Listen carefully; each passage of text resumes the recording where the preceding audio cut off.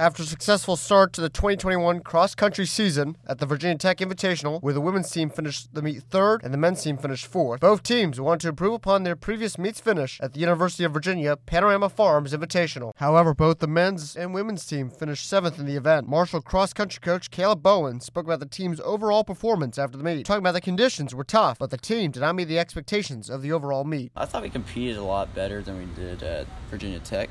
It's on both sides, but definitely the women. Highlighted by, Abby Herring getting 15th. That was fantastic. She went for it, and she, beat a lot of really good athletes. Sydney Smith was a really good surprise. She's been battling cold for the past month, it seems like.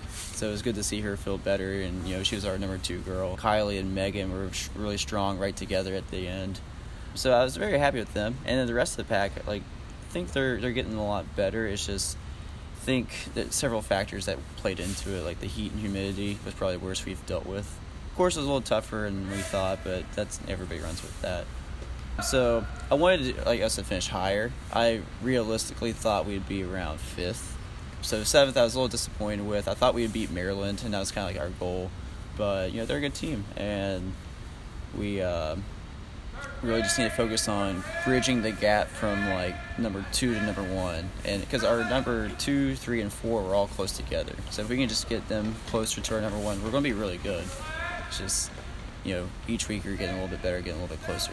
The top 2 finishers for the women's team was junior Abby Herring, finishing with an overall time of 18 minutes and 13 seconds, closely followed by junior Sydney Smith, finishing with a time of 19 minutes and 10 seconds. The top finisher was junior Evan White, and the other scorers were Jacob Urakis, Renee Armbuster, and Brendan Wood. However, Coach Bowen addressed that this was the first meet where the men's team was at full strength, coming off injuries suffered in the spring season. The first meet, we didn't have Evan, and we didn't have Jacob and Ronnie. Now, Jacob was all-conference last year.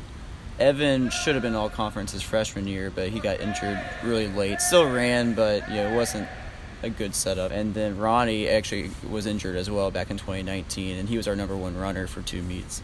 So getting those guys back into racing again. Now, they've all dealt with some injuries coming into the season. That's why we held them out at Virginia Tech. Marshall Cross Country returns next weekend at the Live and Lou Classic. For FM 88 Sports, I'm Justin Zimmer.